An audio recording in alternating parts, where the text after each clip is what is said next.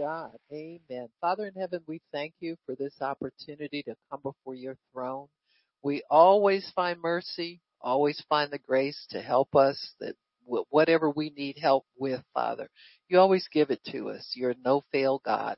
We come in faith and we do believe you, Lord. We love you and we thank you for what you do for us, how you've called us. You take care of every little thing that we need. And we honor you today for that, Lord, in Jesus' name. Amen and praise God. So we have our new special this month, the month of, um, October. Is it October? Yeah. Yeah, like I said, October. Did I mention? No, I mentioned one day, Saturday was the, anyway, Saturday was the last day of September and Sunday was the first. But anyway, somebody ordered one already. So I'm going to send them a bonus something. I'm not sure the name of that person, but I saw an order already, um, from the internet, I think, because it's listed on there. So the first one, in the water gets the miracle. So remind me, whoever, oh, I got to tell Tippy to remind me to send that person a bonus, probably another devotional or something like that. So maybe the new one. I'll send the new one. Yeah, praise God. So anyway, it's our master prayer manual. This is $8. You pay the shipping and you get a devotional 7 weeks to health and healing, volume 1. A lot of books on faith and healing that we do, and also the end times. Pastor Shirley is our end time minister, and she's got some real good prophetic insights to the end times. So our books kind of go a theme, and of course the Watchman. That's our main primary thing. But $8, you pay the shipping, free devotional, and also want to remind you of our broadcast, Strong Faith. It is on KDAY live, and that's internet radio. Amen. So you got to pay attention to the times because it's not a podcast where you can't cheat this one. Get on up out that bed on Monday morning at 9 or on Wednesdays at 9 p.m. and listen to the broadcast because it's very, very enlightening. It's all the way live, not really live, but it was taped live. So it's good. It is, it's always, I like live because there are people there and God is speaking to people and there's an anointing to minister on that. So that's always good. So praise God. So, okay. So we're still in our Watchman teaching, and we're talking about the strong man and how to spoil the strong man. We're taking back what the devil's stolen. Amen. And there are a lot of different means to do that. And this is not the only means to do it. Faith teachers tell you, faith, you gotta have faith for to do this. And that is true. But you have to have faith in your assigned mechanism or strategy or tools that God gives you to do these things. Now, we all have faith, but we use it according to the gift of God that's given to us as well. And so when God gives you a specific gift to use, then you use your faith it's ministered through that gift. And so the watchman is is out of the prophet's office. So it is a prophet's anointing that rides on these prayers, and you'll understand why when you understand more about the prophet and what they're called to do. They are foundation laying ministries. So in order for them to lay a foundation, you ever seen somebody build a building? You dig up first, don't you? You got to lay a foundation first. And so there's a lot of digging and excavating, a lot of dislodging and making known the principalities and powers, the manifold wisdom of God. And that is the focus of our prayer ministry. Other people are called differently. They focus differently. But this is how we focus. It is prophetic and apostolic anointing where you have to go in boldly where no man has gone before and get something started. And many times that's why the church doesn't make much progress is because we're trying to get the wrong gift in the right place to do the wrong thing or the right thing. I don't know what it is, but people aren't schooled enough to understand the parameters of their gifting and what that gifting can do and what it can produce. I have a good friend that I've known for probably about 30 years. He and his wife are ministers. He has been all over everywhere. They call him a church planter, but he is an apostle. That anointing's there. He'll go into a dry place, a dead place, and before you know it, he's got a church there and it's pretty much full. You understand what I'm saying? You don't do that without apostolic anointing. You are ordained by God to go get something started, and you're not scared to go do it, and you're not waiting on an invitation, and you're not waiting on anything. You just start praying, and you know where to go, and you know how to go do. And so there are people like that their calling is very, very specific. He's an evangelist too. He's a great soul winner. But when you win souls, you got to have a place to put them, and you got to have something there. So it's a good ministry, and it's a productive ministry, and we need ministries like that in God. Other than that, you're probably just gathering people together, and you can have a church that starts out on fire and then goes lukewarm because you don't have the right foundation for it. And so it's very, very important we understand these foundations. So the prophet's ministry is one that's called to uproot, throw down, tear down, and then build and plant. So it's like a construction company. You bring in the bulldozers when you need them. You bring in the excavators when you need them, and then you start sending in the foundation, the bricks and the mortar and all that stuff, and build from there. And so it's good because we need to focus oftentimes on the uprooting aspect of it, because people are always shocked when the devil comes in and starts to infiltrate and take over. Well, you never ran him out of town to begin with. You got to get him out of the picture so that you can build something pure. Because he'll sit there and hand you bricks. You understand what I'm saying? He's always trying to get in on the foundation of things so that he can disturb everything and make it weak from the beginning. And so as we understand what God has called us to do, and we pray and do the things that God has called us to do, we find that he starts building a sure foundation. His foundation is more secure. The other thing that the watchman does is that we must have a watching and military or police force to keep the devil out once the building's there. And so this is why we pray the way we do and continually addressing the same spirits. Why? Because they don't change.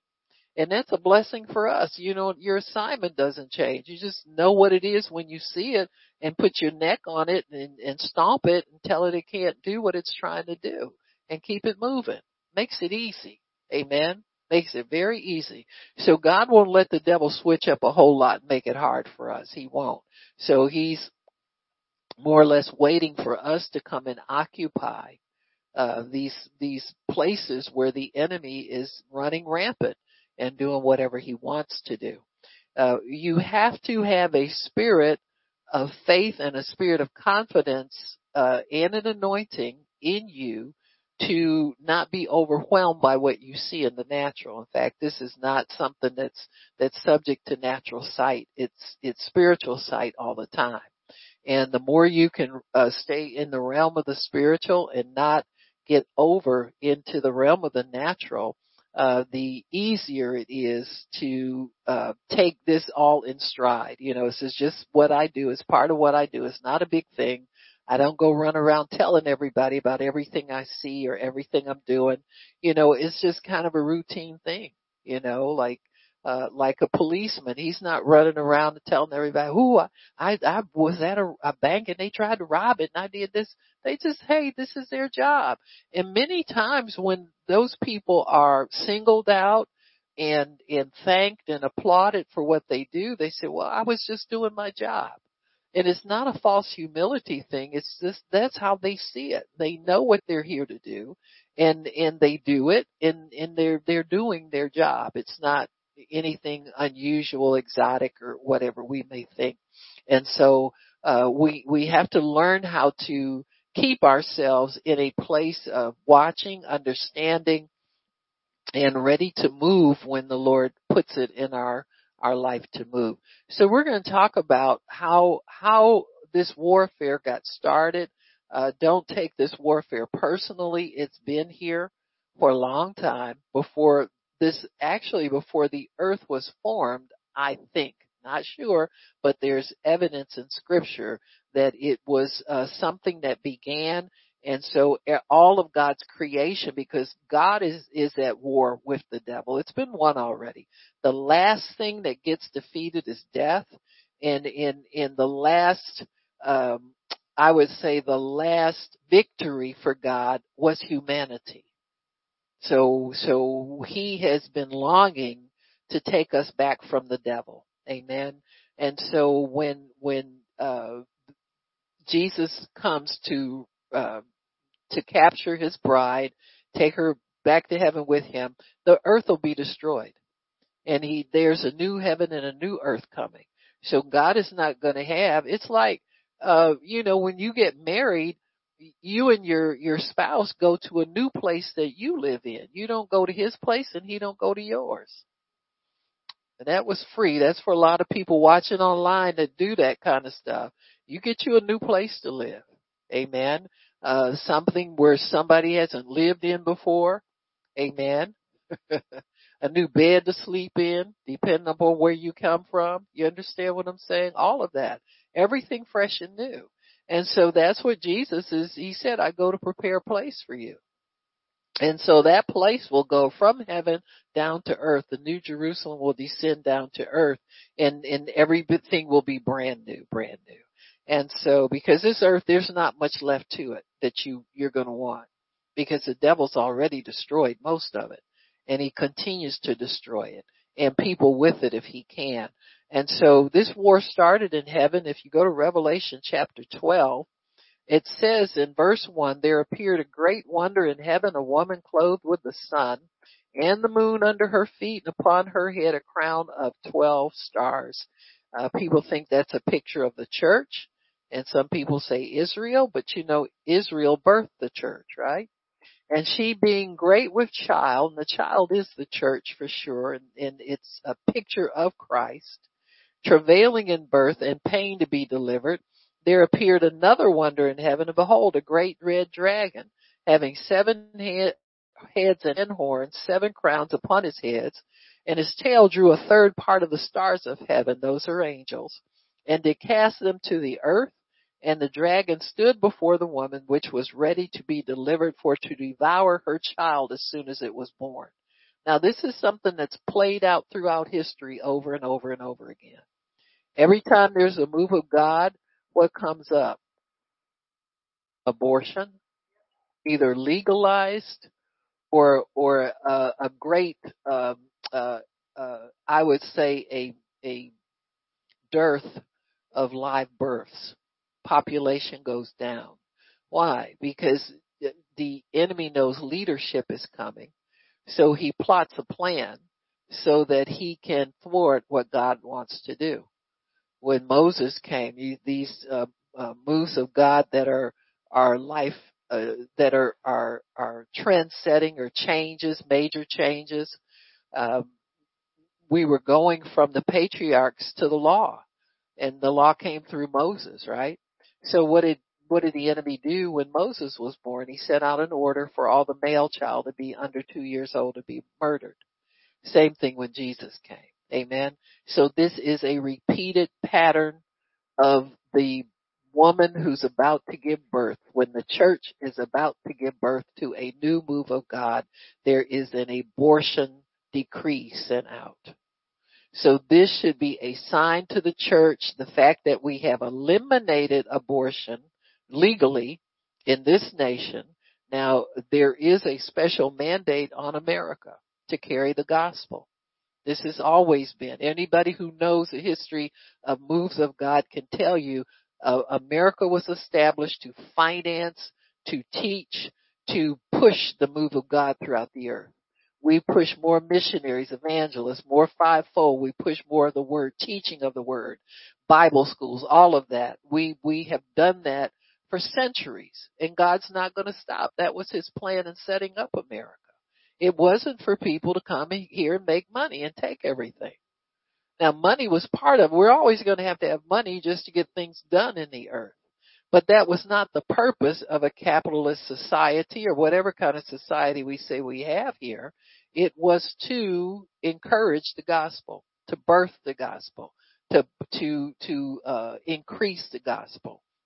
So Jesus had to have a base of operation for that, and that's America. Whether you like it or not, whether you believe in it or not, it doesn't really matter. God knows what He's doing. I thank Him for that. And so here we have this woman travailing in birth, and then the devil sends out this hell out of his mouth to devour the child.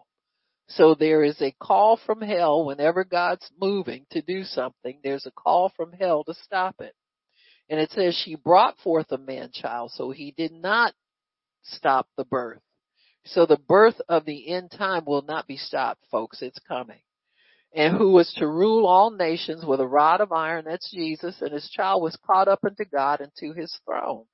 And so Jesus is Lord of all, always is, always will be, always has been. And the woman fled into the wilderness where she has a place prepared of God, that they should feed her 1,260 days. And there was war in heaven. Now this isn't in chronological order. This might be the war in heaven started first and then 1 through 6 happened. War in heaven. Michael and his angels fought against the dragon, and the dragon fought with his angels and prevailed not, except verse 4 comes in. He drew a third part of the stars of heaven, cast them to the earth. So Satan shot out of heaven like lightning. Amen. Jesus said he saw him fall like lightning from heaven. He has no power, been dethroned a long time, and he prevailed not, neither was their place found in heaven anymore. So they're not going back to heaven. For people who think, oh, the devil could be saved too. Are you kidding me? You can't barely get your household saved. So shut up with that nonsense. And the great dragon was cast out, that old serpent called the devil and Satan, which deceives the whole world. He was cast out into the earth, and his angels were cast out with him. And I heard a loud voice in heaven says, now is come salvation and strength in the kingdom of our God and the power of his Christ. For the accuser of our brethren is cast down, which accused them before God day and night. And they overcame him by the blood of the Lamb, by the word of their testimony, and they loved not their lives unto the death. And so this is the setup, folks. This is the war. It moved from heaven to earth. And that's why Jesus had to move to earth to fight the devil on his territory. He had to take back what the devil stole, but he had to come as a man and fight him mano a mano and take back his bride. That's us. Amen. So this is the greatest love story ever told. This is the greatest war story ever told. This is the war of the ages. And it's still going on. It's in its winding stages, but God is stalling it because he has commanded that we occupy until he comes. We can't go to heaven whenever we want to. We can't call an end to this war because we want to. Because we're sick of the devil, we're sick of sin, or we're sick of this, and we just want this to be over. When's the rapture coming? It's not about that. No man knows the day of the hour. We've been given instructions for what to do, and if you get to getting and carrying out what he's instructed you to do, it'll come sooner. Or if it delays, you won't care how long it takes because you'll be about the Father's business. You got me? And so we have an assignment here. We have an assignment to conquer in his name and to occupy and not let the devil take it back. And this is the deception of the enemy. Whenever a move of God gets successful, the enemy will move in with his patting people on the back and making gods out of men, and so-and-so's got this ministry and so-and-so's got that anointing and so-and-so. He flatters human flesh, and people, one after another, get the big head. They think they're bigger than God. They think they own everything. They want to start bossing. Small church, big churches want to tell small churches what to do. All that stuff. All that manhandling of his bride. Well, Jesus is not going to put up with that. So he'll say, okay, well, you don't qualify. I'm going to move. I got time. I'll get somebody else. See, people think because they got a little corner of some knowledge in God that they're set for life. You're never set for life. We're living by faith down here, folks. You never know when the instructions might change up a little bit. God might decide he's going to use these people over here. Or he'll put you on hold and tell you, well, no, you stay doing what you're doing. Ooh, that kills them. Big name people, that kills them when they have to do over and over and over again the same thing they've been doing. Because they want to think that the move of God has got to come through them. Once you think God can't do anything unless you're involved in it, you're in charge of it, you're in trouble. Because he put somebody in charge that don't know a whole lot about what they're doing. Just to keep you from losing your salvation and losing your place. And so this is true throughout ages, folks. That's why moves of God come and they fizzle out, and God has to raise up again, and it comes again. It's never coming in an escalating way. They're usually, when it escalates, it's because there's a remnant left that didn't buy and drink the Kool-Aid. And they stay true to God, and God uses that small remnant to carry his truth onto the next move in the next generation. But thank God these moves it's like labor pains. They get closer and closer in duration as the birth begins to come forth. And so as the end times are coming closer, we're seeing more and more ripples of the wave of God, the moves of God, the waves of God, coming and coming in rapid succession until they will come a big wave that God will come in and be able to clean up this mess down here, because it's a hot mess everywhere. Dictators are being raised up faster than you can. For a long time, dictators laid low because they saw what happened to Hitler and they got scared. But now you see them popping up everywhere now. Everybody wants to control everything. They're grabbing as much money as they can as fast as they can. Bankrupting everything as fast as they can. They don't care. Printing money, they don't care. And so this is something that's got to come to an end. It's got to stop. And so God is coming in to stop not only that, but he's also accelerating the anointing that he's placing on his people so that they can participate and be equipped for this move of God. And it's coming soon, folks. We can't see it. We know something. Did you ever get that feeling you sense something's happening, but you don't have any real evidence of it? But there is just a sense of it. And so I believe that's where we're at now. There's a sense of something happening. And I'm believing we're going to be a part of it. Everybody sitting here today, everybody watching, we're going to be a part of it. Amen. We are. And so, cause God wants this done. He's not kidding around. He's not lollygagging. He wants it done. And so, that's the war in heaven. And it's moved down here to earth. There's peace in heaven. Everything's cool in heaven. Jesus is back on the throne again. But there is still war. It's moved down here to earth. But it's a one war. The accuser, the brother, was cast down. He has no power. Jesus spoiled principalities and powers and took the keys of death and hell, but he gave us the keys of the kingdom.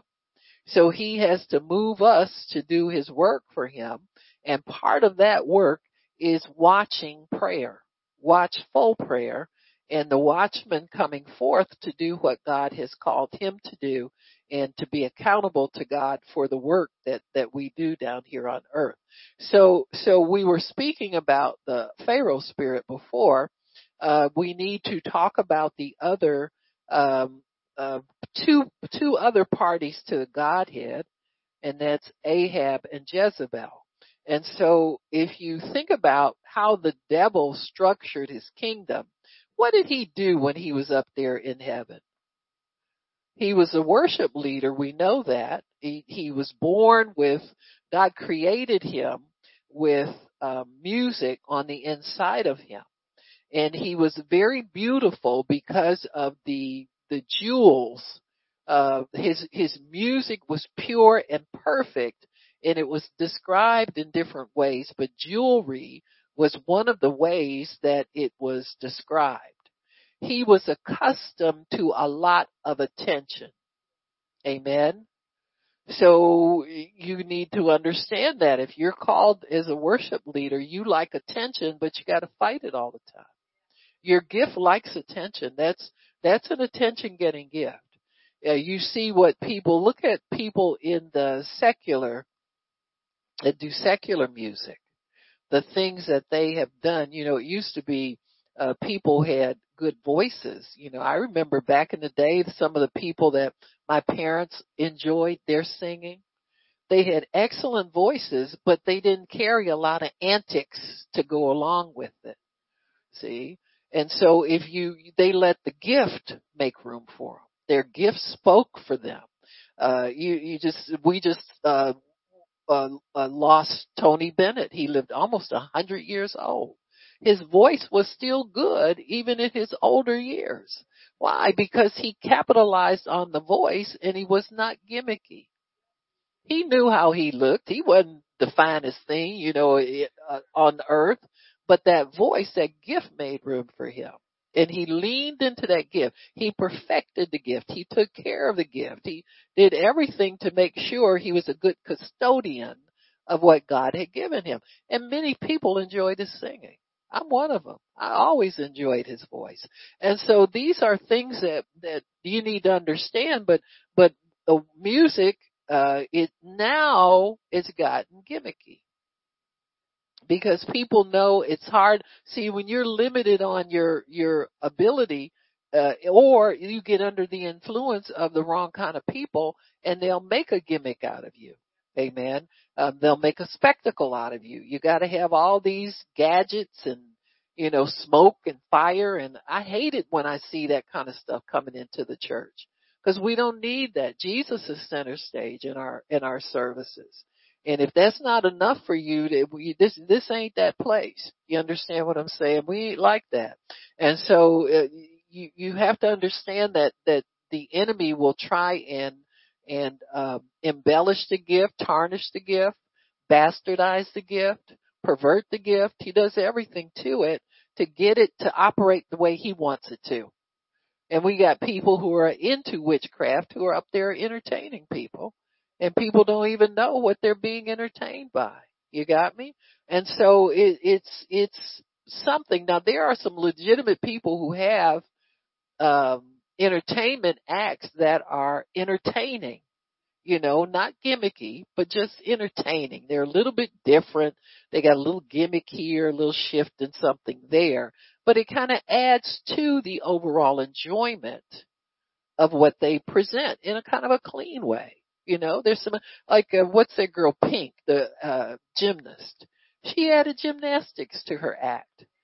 And she's been able to get some of the best people. I mean, if you kind of look at some of this stuff, like I'll read headlines and stuff and see and all of that. Jennifer Lopez lost most of her performers to Pink because this girl's pulling in all kinds of money and she can give them a contract. Well, J-Lo couldn't give them a contract. They were just going, as long as she worked, they worked. Well, that used to be good back in the day, but people want some security now.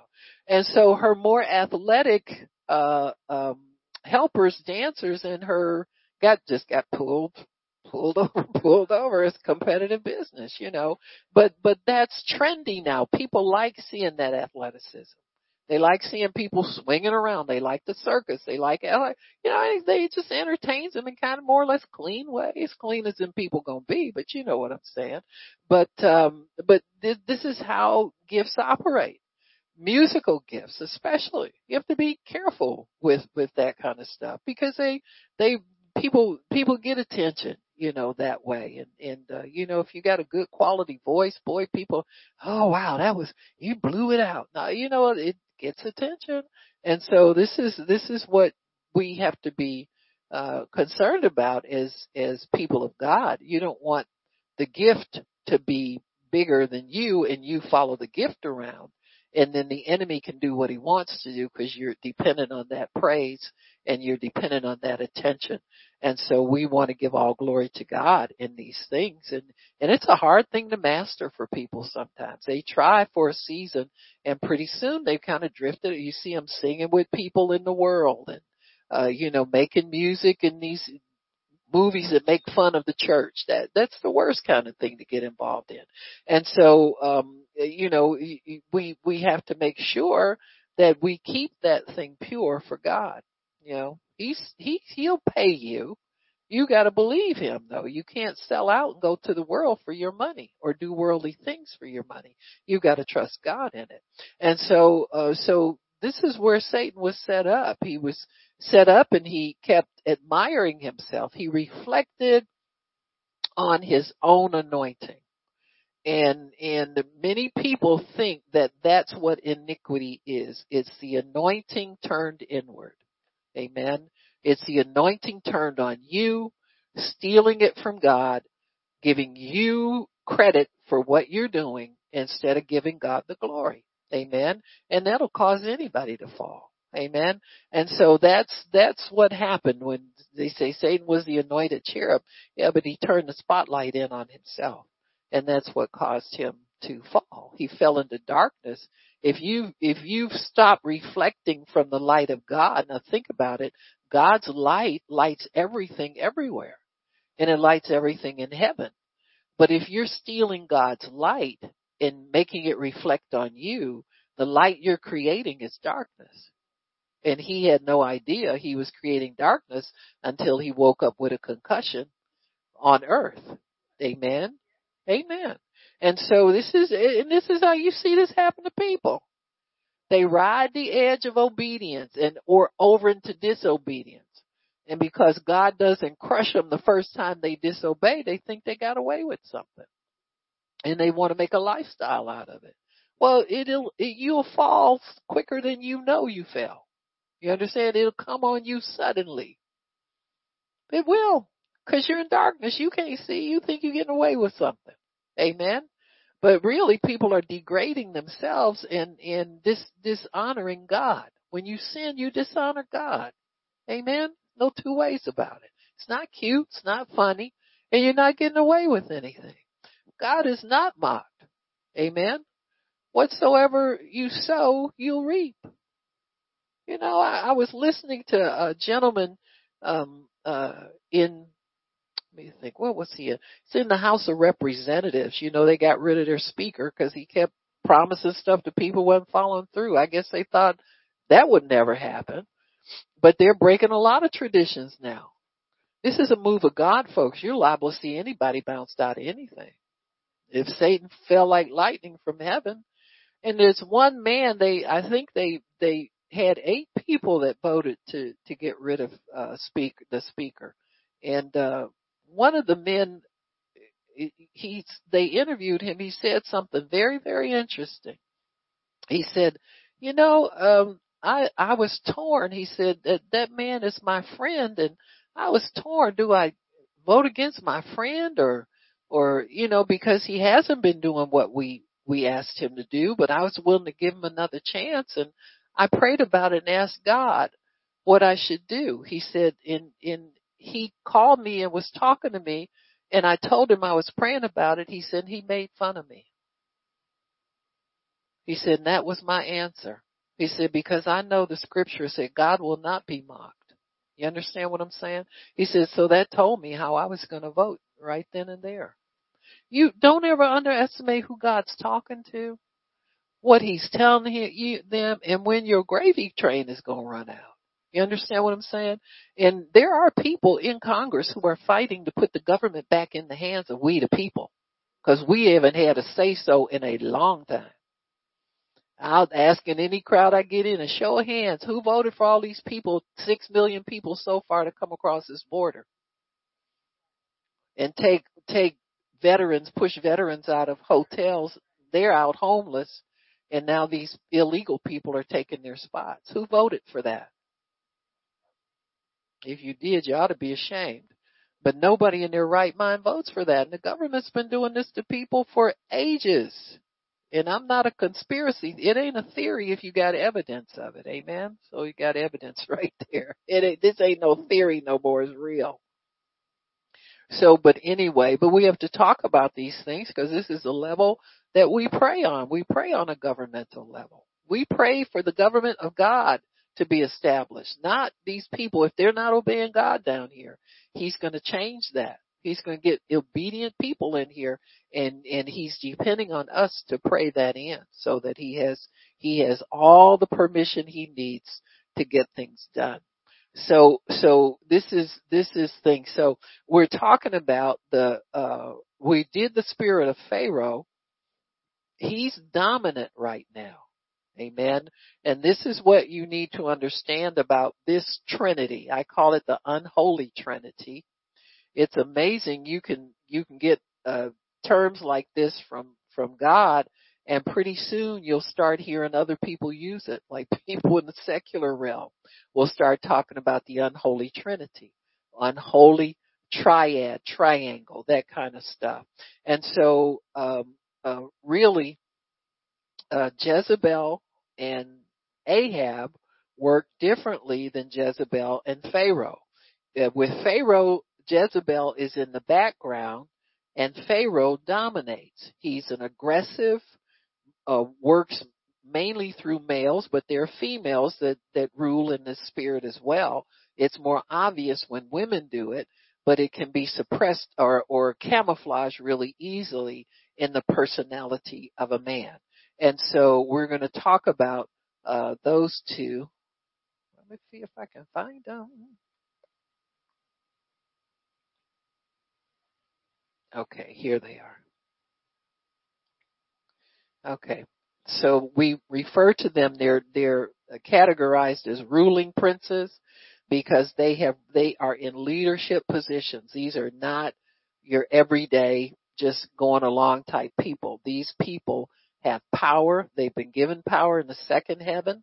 And so when we understand that they do yield power, like the Gadarene demoniac is a Pharaoh spirit. He's controlling, intimidating, rules and fear, all of that stuff. So you'll see these personalities as you study the word, and don't rub your eyes twice in disbelief. These things are real. Amen. They are really real. So Jezebel, as a ruling spirit, Jezebel, the female deity, rules in areas where female authority dominates over a passive male. So Pharaoh is an aggressive male. Jezebel rules over a passive male, but she will subject her thoughts into the male so that it looks like he's running things, but he's not. Amen. They work as a couple.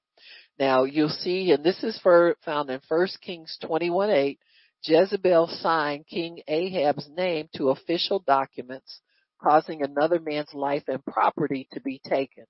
So when she wants something or he wants something, he'll put her in front to take it. Amen. That's Jezebel Ahab. You'll find this sometimes in now, somebody, mentioned, and I don't know if I've ever seen it written any, but I've heard it mentioned in conversations with people, in Italian ethnic communities and some other ones too, that if a man was being threatened by the gang or mafia or whoever it was in that culture, it was common to have the grandmother go answer the door because they refused to kill women, amen, and children. They want the strong man. So their rules of fighting and rules of they get whoever, and if they can wait forever till they get an opportunity to find you. Grandma goes to the door, they know he's there. So they say, oh, okay, well, we'll just wait around until we can catch him by himself. If he don't come out for months, we'll just keep watching because we know he's in there, and we'll watch until he comes out. See? And so this is very common. This is the Ahab and Jezebel activity. And it's not like people want to serve the devil. This is human flesh. And the idea is that the devil will give human flesh to do in order to survive.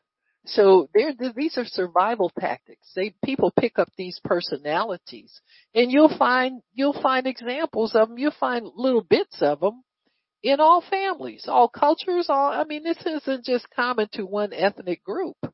You'll find it in many groups. You'll find sometimes a man will find a woman that likes working and he'll slack off on his ambition. You got me?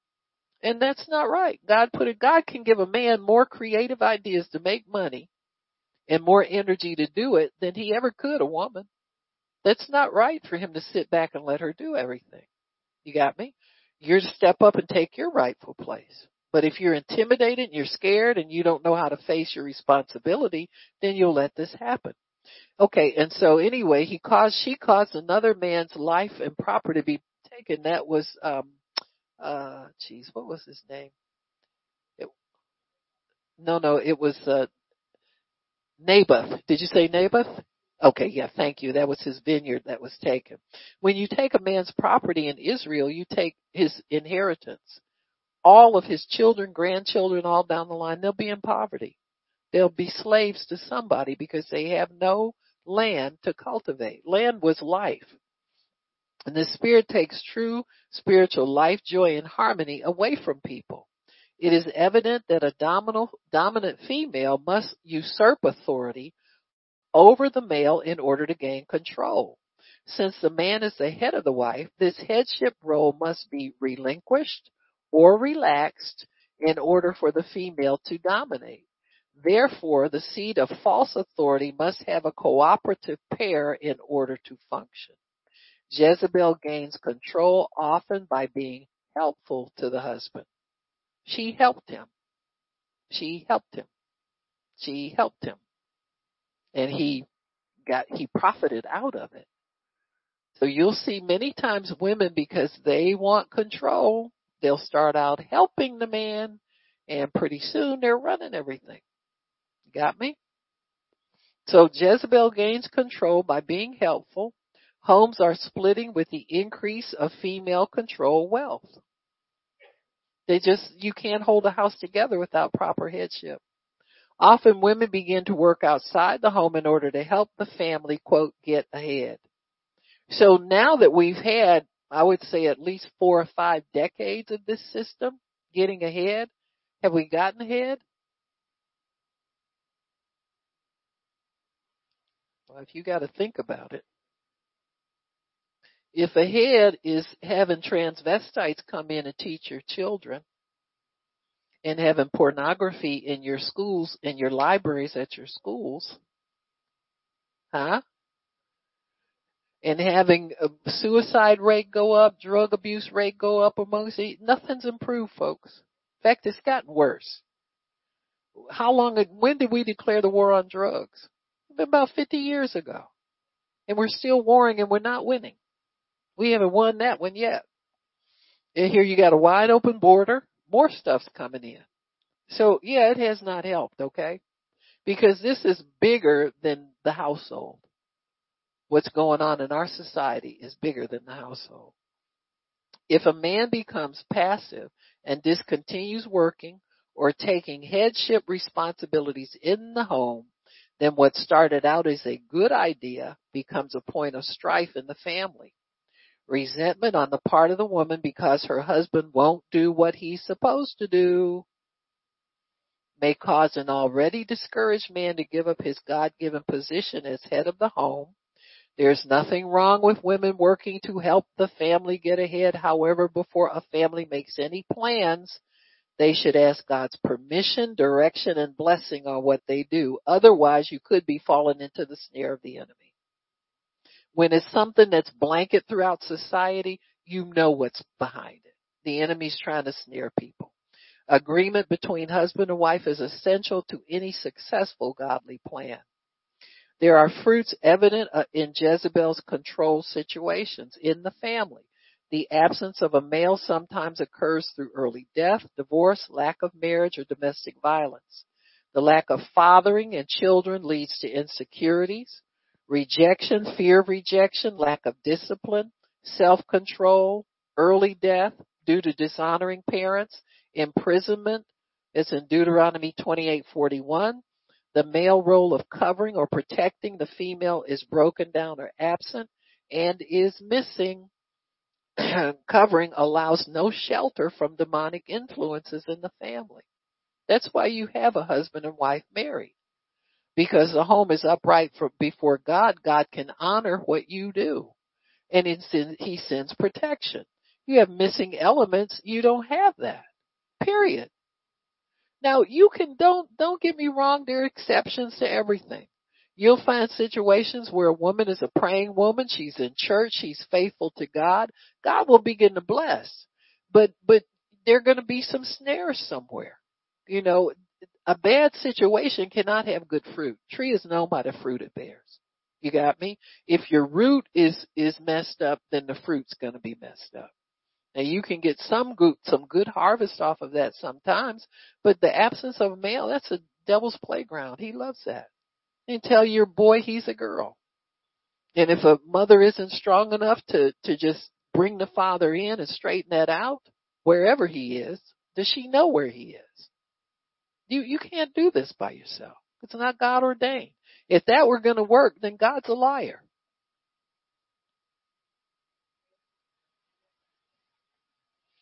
Consequently, Satan is able to attack the family at will by deceiving the woman.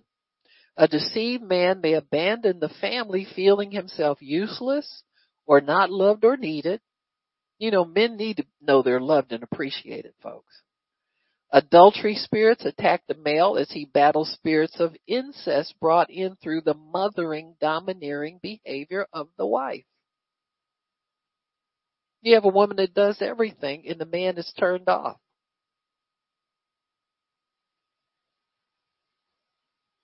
Now, don't make me spell it out for y'all. Y'all can think. Just add 1 plus 1 is what? That's what I thought. So this is a 1 plus 1 equals 2 situation. It's ain't hard to figure out. The man may have difficulty relating sexually to a woman he considers a mother figure.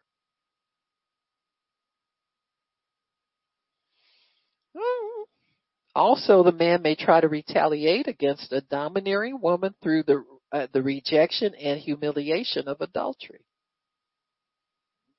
People use adultery in troubled marriages to pay each other off, to pay each other back, get even with each other. Another disturbing manifestation of Jezebel's influence is the increase of childbearing outside of wedlock. Even in situations where there is a male present, where there's no legal marriage, there's no godly protection or blessing.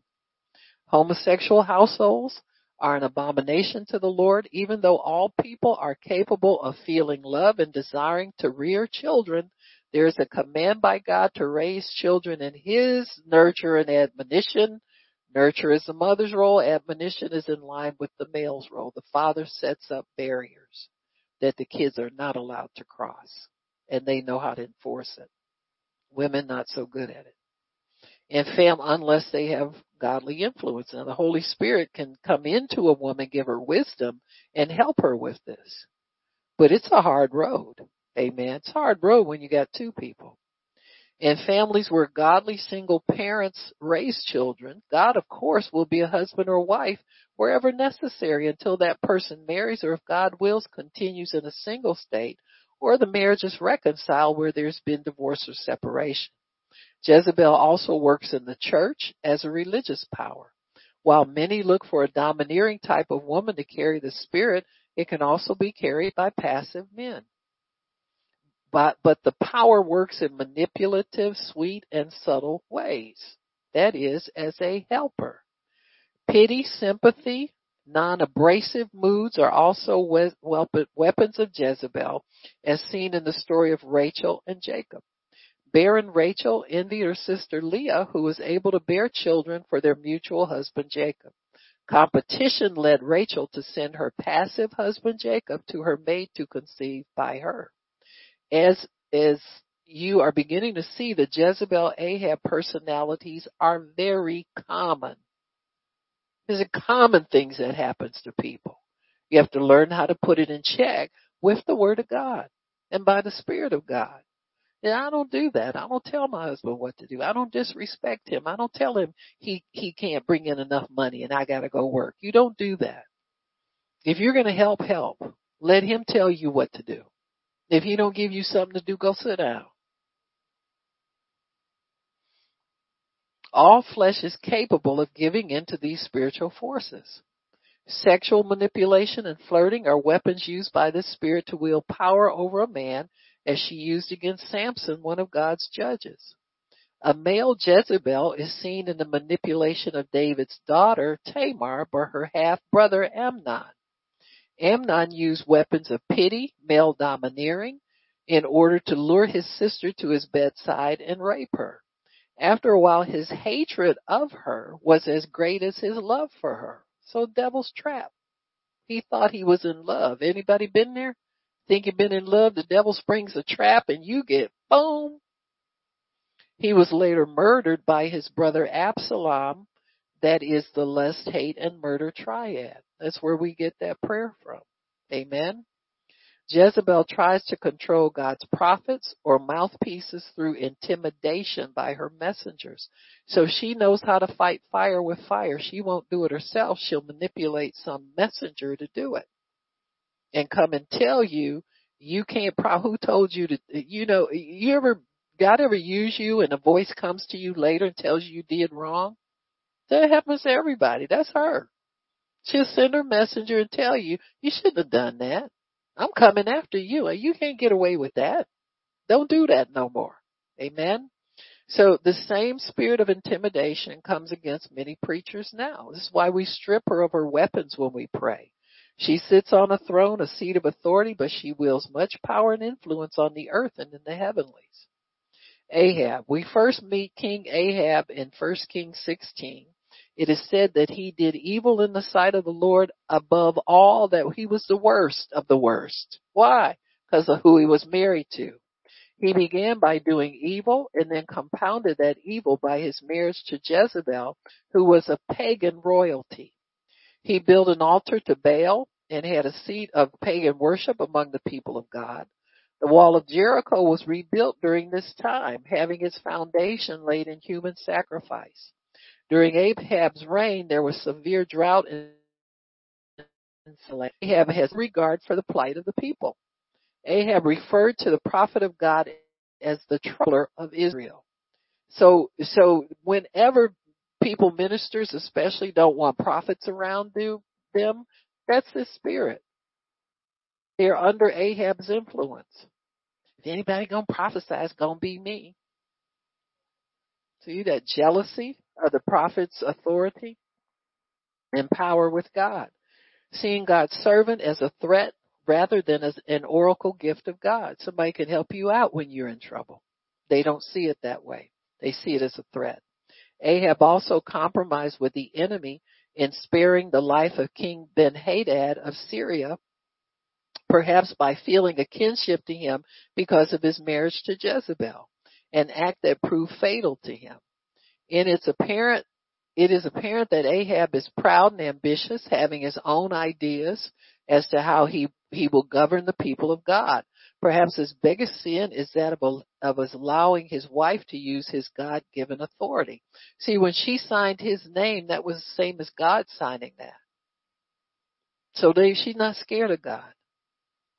Instead of obeying God, it is not known that Ahab allowed Jezebel to do this, but it appears that he profited by what she did. Because she was allowed to share in his rule, she shared his judgment. She was killed by the order of King Jehu, the dogs consuming her corpse, nothing left but her hands, feet, and skull. That's why the prayer we have against Jezebel is to bind her hands, because they're left. That's witchcraft. When the hands are left, that's a witchcraft spirit. Amen. So we take authority over her hands and forbid her to do her witchcrafts. Amen. The primary sin of Ahab-Jezebel pair is their lack of reverence for God. In families that are godless, pagan in their view of life, there are all types of variations of this theme. An Ahab male will use the wife as a shield from creditors and other authority figures. The Jezebel female will use her role as helper, that's legitimate from God, to gain power in a more subtle way. Neither party relying on the Word of God or the leading of the Holy Spirit to define their roles or guide their lives. When one or both spouses enter into covenant with God, this power is broken. But you have to work at it. because if it's been a habit for you, you're going to have to break it with the Word of God. But you have authority to come out from under it. Godly rule can be established through praying the Word of God and godly rule into the family. One caution we will add to this teaching is that any prayer to uproot this seed of false authority should be aimed at binding all three spirits. Both spirits in this one, but all three. We find that many times Jezebel is attacked, but Ahab is not addressed, either forcefully or not at all. You see how everybody talk about Jezebel spirit, Jezebel spirit, Jezebel. Oh, we got to get Jezebel. We got to get. Well, what about her? You attack her all you want to, but you got to get three of them. See, they're never where you can tell they don't get their revelation from God. This is word of mouth. Amen. This is how it spreads. Wrong revelation spreads like wildfire. Amen. And so you have to attack both of them or not at all. We liken this religious attitude to that of the Pharisees, who brought the woman caught in the act of adultery to Jesus to be judged, but allowed the man to go free. They both were supposed to be brought before the seat of authority. But she got caught like by herself. Well, if you say you caught her in the act, where's the other actor? So there's always this blaming the woman theme. It's overkill. And the devil plans it that way. Why? So the other two can go off scot-free and continue to work unhindered. And you're not binding her anyway, because most people quit because they don't know what they're doing and they don't get any results from it. The act of blaming the woman instead of covering and protecting her came through Adam's fallen nature. Also, the woman's role was redefined from being a sufficient helper to the man, which we still have that in redemption, to Eve, the mother of all living, by Adam after the fall. So their roles were split up in the fall, but get reunited in salvation. While we are not trying to soften the impact of Jezebel's ungodly influence, we want to make intercessors aware that thoughtful study of the relationship between these two and not prejudice against women should be the motive in attacking the spiritual seat of authority. It is a seat occupied by three deities, okay? And so much of the backlash and retaliatory warfare against prophets of God and intercessors come from Ahab's influence, as he uses cultural prejudices against women as a shield behind which he wields much authority. We encourage intercessors to examine the word to identify the source of spiritual influence and not look to suspicion, culture, race, and human expectation or human prejudice to evaluate situations that need prayer. Ask the Holy Spirit to identify you the forces at work behind all human behavior to see if it be of God. If it is not of God, use the word as the authority in these matters. The soft male or nice guy side of Ahab's personality often dominates in these relationships. But because the man has not been encouraged to be a leader by lack of godly influence, prayer, or role modeling, authority becomes submerged under a nice or passive cloak and will often surface in the woman as she loses confidence in the man's ability to lead and acts without his consent. In extremely dysfunctional relationships, the man allows his role to be totally dictated by the woman. Hence the increased number of homeless, passive men who have lost confidence in their own abilities to make decisions and find employment or desire families. Now, how many of you have seen that? There are not many women who are homeless on the streets, but a lot of men are. And it's mainly because they have lost position. See? Women have chased them out of the home. We don't need you. You see, lesbian women will go get a test tube. You understand what I'm saying? The man is so not wanted anymore. They're fighting for survival. Often in these cases, there's sexual confusion in the passive male. Some of these men live with other men in homosexual relationships as their identities become further submerged into another's personality. It's interesting that the feminist movement in this country encourages this type of male behavior. They talk of toxic masculinity. You ever heard of that? promoting the man who is not afraid to cry or show his emotions as positive, while the authoritarian male or macho man rates a thumbs down. It's apparent that neither of these models is necessarily godly, but the emotions that each picture evokes says something about the spiritual force behind each one of these. A more dominant male, Pharaoh personality, will be examined as well. So we dealt with that. As in dealing with Jezebel, Ahab's seat of authority, it's important to understand that they are both defeated. Jesus having spoiled principalities and powers. But now that you know the characteristics, you can be wise and not fall into it yourself. Because there's so many people who think it's normal, for to not have a man in the picture. See, and now that the courts are involved, I mean, it's murder out there. It used to be if a woman just wanted the male out, men were pretty smart. They just get missing. You understand what I'm saying? And if you don't want me, I don't want to be there, not under those circumstances. Who wants a woman that's going to walk all over them? And many times they would hold out until there was reconciliation that came and you could reestablish normal family order. Now they're being legislated out of the family. You got me? It's easy to go to court and get a judgment against a man for child support. DNA test, no DNA. Some of them just get intimidated and go pay anyway. You understand what I'm saying? They shouldn't be in sin, but it's a long road to get yourself free if you don't turn to God. This thing goes on forever. Because the devil has plans to put people in hell. I mean, he's got all kinds of plans for humanity. Don't pay him short. Because who would have thought we would have some people doing the things they do out in the open now that you see being done? But he's doing it. Why? Because everybody thinks it's wonderful. It's nothing wrong with that. I love everybody. Well, that's not love. When you encourage somebody in sin and destroying themselves, there's no love there. I'm real sorry. I don't see it. I don't see it. I'm not sorry. Amen. So anyway, so in the family and in society, we just went over a list of characteristics of Jezebel and Ahab rule in a family situation where the man is passive and manipulative by the woman, or the man will pick up those characteristics and be a manipulator himself. Amen. That's when it's really bad. There is sexual confusion that's carried in this. This is why you see all of these encouragements for gender reassignment and there's gender confusion, and this used to be considered a mental disorder.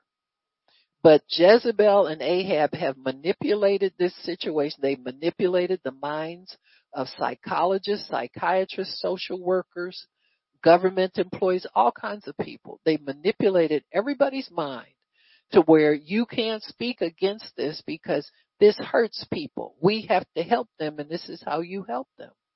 And so this is just totally Jezebel, Ahab. There's no more blatant example that I can think of than this. Gender confusion. Jamie Lee Curtis couldn't have children. God blessed that woman to be able to adopt 2 children. It was hard for them to find children to adopt, and they were able to get involved with a good adoption agency. She was so thankful. She said, how Hollywood people, when they don't know God is in something, this was meant to be. She always said that. This was meant to be. I was meant to be their mother. Everything worked out so perfectly. I'm so happy. My husband's happy. This was when they were first born. She's written several good books, children's books, talking about, the family, normal family. I mean, you look at what she wrote and you think the person, now she said, I'm so happy I helped my daughter transition to a boy or something. He used to be a boy, now he's a girl. What happened to this was meant to be? Like God put these kids in my life. Why? To destroy them. So I was so proud to be the mother of a daughter. Now I'm proud to be the mother of a son. Now I'm proud to be the mother of a daughter.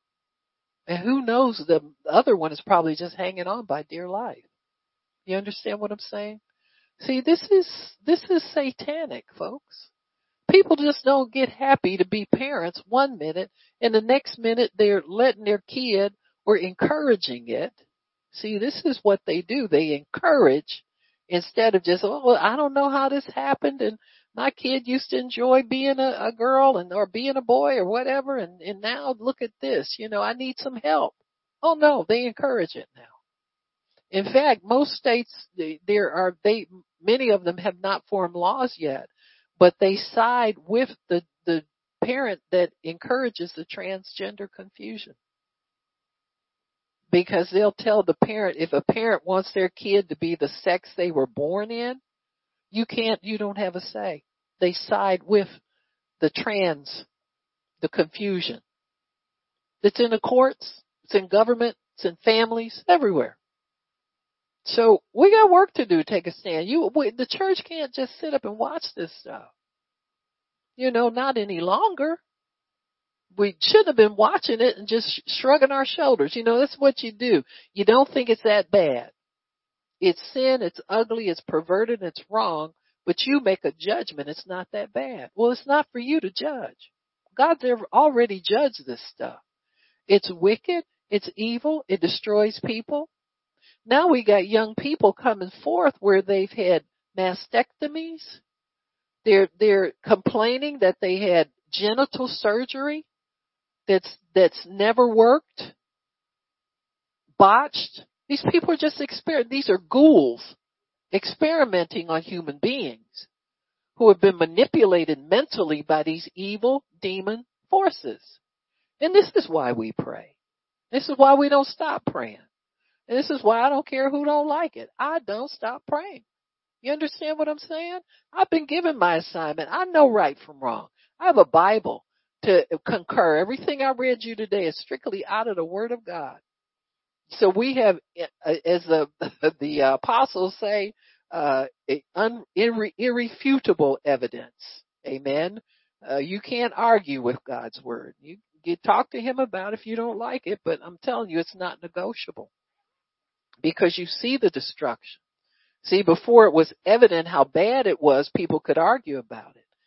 There's no looking away now. You got to confront this stuff and look at it for what it is and put it into it. So we're going to pray a curse of Jezebel, and we're going to get Jezebel. Curse of Jezebel takes care of Ahab with that. And we strip her of our weapons. And we thank you, Lord, that she is stripped. Shouldn't have anything against us anymore. And we can dethrone her, do what we need to do on your behalf, because Jesus is Lord of all. He has given us authority over all the works of the devil. You don't have to be afraid of any of this. You don't have to be afraid it's retaliation. We already take care of retaliation. The devil wants to come to your house, you get popped in the head twice. You got me? We don't put up with his stupidity. So, Father, we thank you. We bless you. We praise you. You are God. You know what you're doing. You're the head of the church, and we honor you as that. You've given us our assignment to make known to principalities and powers the manifold wisdom of God, and we thank you for that. Jezebel, we pray against you. We strip you of your weapons of control, of death. We break soul ties between you and your children. We break the power of unforgiveness, guilt, rejection, the evil report. We break the power of gossip, criticism, pain, and fear, double-mindedness, headaches, witchcraft, insanity, compromise, and sympathy. We break the power of self-pity in all of its manifestations, the false judge, the false accuser, false comforter, false advocate, the defender of sin, passive-aggressive behaviors. We put division between you and your husbands, Ahab and Pharaoh. We break the power of the pleasure season of sin, deception, lawlessness, and seduction. We curse the fruit and seed of your works over the people. We curse the fruit of poverty, sexual seduction, early death, sickness, and child abuse in Jesus' name. We bind harlotry. We loose commitment. We bind control. We loose submission. We bind death and loose life. We bind separation. We loose marriage and unity. We bind witchcraft over children. We bind your hands and your weapons of pity, sympathy, compromise, fear, retaliation, headaches, witchcraft, insanity, double-mindedness, depression, bitterness, unforgiveness, guilt, fault-finding, pain, fear, rejection, criticism, gossip, backbiting, the evil report, effeminate spirits, masculine spirits, intimidation spirits, and sexual seduction and gambling. We break the curse of early death, of poverty and sickness in the name of Jesus. We cut soul ties between you and your children. We cancel your ministry to the body of Christ in Jesus' name. We break the power of the adulterous woman. We silence the voices of the 7 women who take care of hold of one man, saying, we will eat our own food and wear our own apparel. Only let us be called by your name to take away our reproach in the name of Jesus. Father, we thank you for canceling Jezebel's ministry to the body of Christ, that your children are on holy ground. Your people are secure and protected from her power. In the name of Jesus, we bind retaliation. She has nothing to retaliate with. We stripped her of her weapons already. And Lord, we thank you that your people are free. Thank you, Lord, the people we pray for are free. We thank you, Lord, our country is free. We are one nation under God and not under these demonic entities. So we cancel their assignment against the nation of America and their influence all over the world. And we honor you, Lord, and we thank you for blessing this nation as a free nation again. In Jesus' name, amen and praise God. Amen, amen, and amen again. Praise God. Why don't we do our declaration? Sorry about that. I don't have Rona. She don't have me. I can't get Rona. She can't get me. I don't have, and you talk about whatever else you're fighting. Amen. I got pills to get rid of. Amen. And these pills don't have me. I thank you, Lord, that by your stripes we are healed. Amen, amen, and amen again. It's so decreed. Amen. Praise God. Amen. Okay, so take your healing, Chuck, because you sure came late to dinner.